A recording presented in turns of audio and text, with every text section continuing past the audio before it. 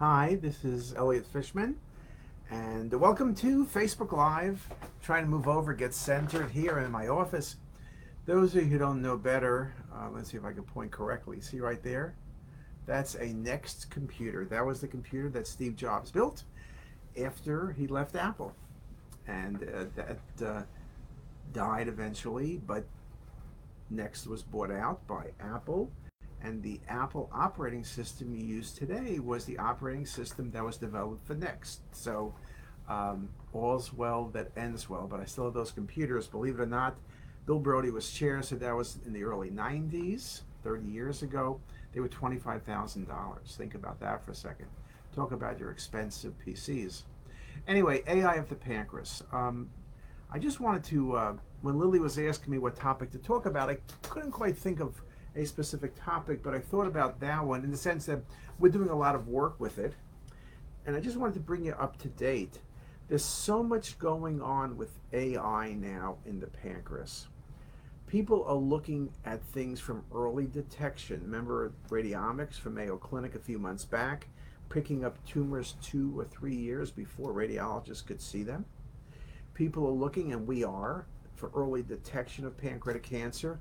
Not so much in the screening patients, and we're worrying about high-risk patients, but in every scan that you get to look and see, can I see something? Things like that would be very, very important. We also looking at AI for distinguishing tumors, cystic lesions that need to be resected versus those that can be followed, those that are worrisome versus those that you don't need to worry about.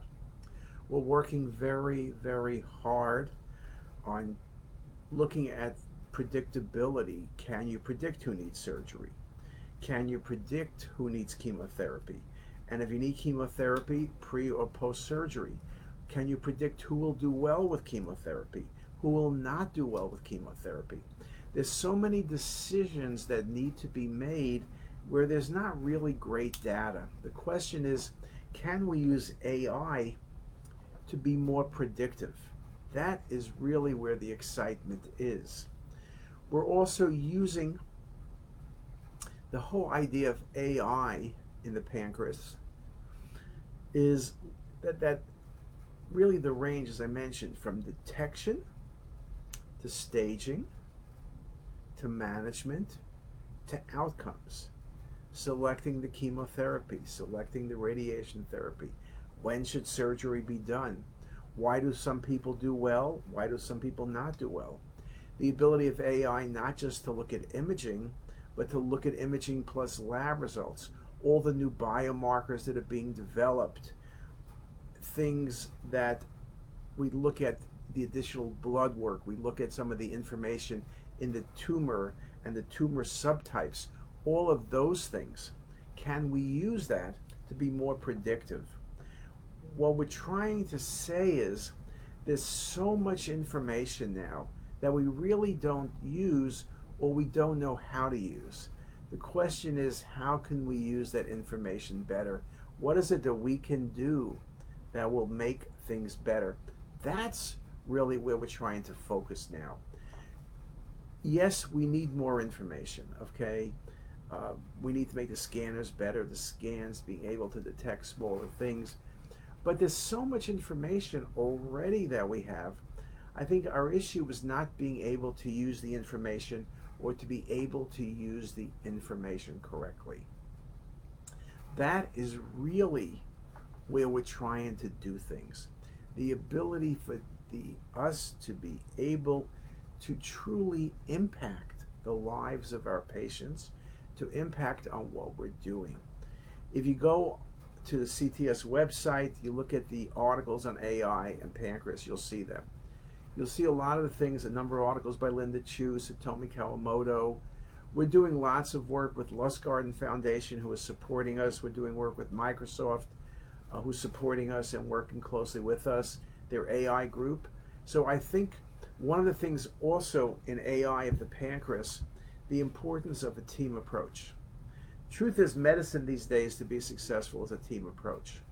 But the ability to use radiologists, pathologists like Ralph Rubin, surgeons, Chris Wolfgang, Jin He, oncologists, think about someone named like Dan Leheru, GI folks like Anne-Marie Lennon, getting all of these people together and then working with the world's best computer scientists, the people developing the next generation of computer algorithms, whether it's things like ChatGPT or GBM, which is basically transparent AI instead of this opaque black box, which everyone has a problem with, transparent.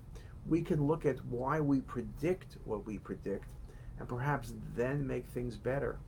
This ability to take all the information and clarify the information is something that I think is very important to all of us. So, to me, we're at the beginning of this journey. We need to somehow figure out how to make the journey go fast. Not that we're in a rush, but we are in a rush because patients are dying. 60,000 plus patients are dying from pancreatic cancer every year. We need to improve detection. We need to improve management. We need to improve outcomes. And I think AI can check each of those boxes. So we'll come back with you with articles, with cases, with information. I think it's something that needs to happen, is happening, and we're excited to be part of it. And I think all of you out there, we'd love to hear from you, but tell us what you think. Whether it's on pancreas or kidney or liver or stroke or whatever you're doing, how are you using AI? Where do you see it's going? And what do you want and what do you expect? And with that, I wish everybody a great Thursday and a great weekend. Next week is July 4th. I also, again, final goodbyes to our fellows, the residents, first hello to our new fellows and residents, and we look forward to an exciting 22-23, no, we're in 23 already, 23-24 academic year. Have a great day, everybody.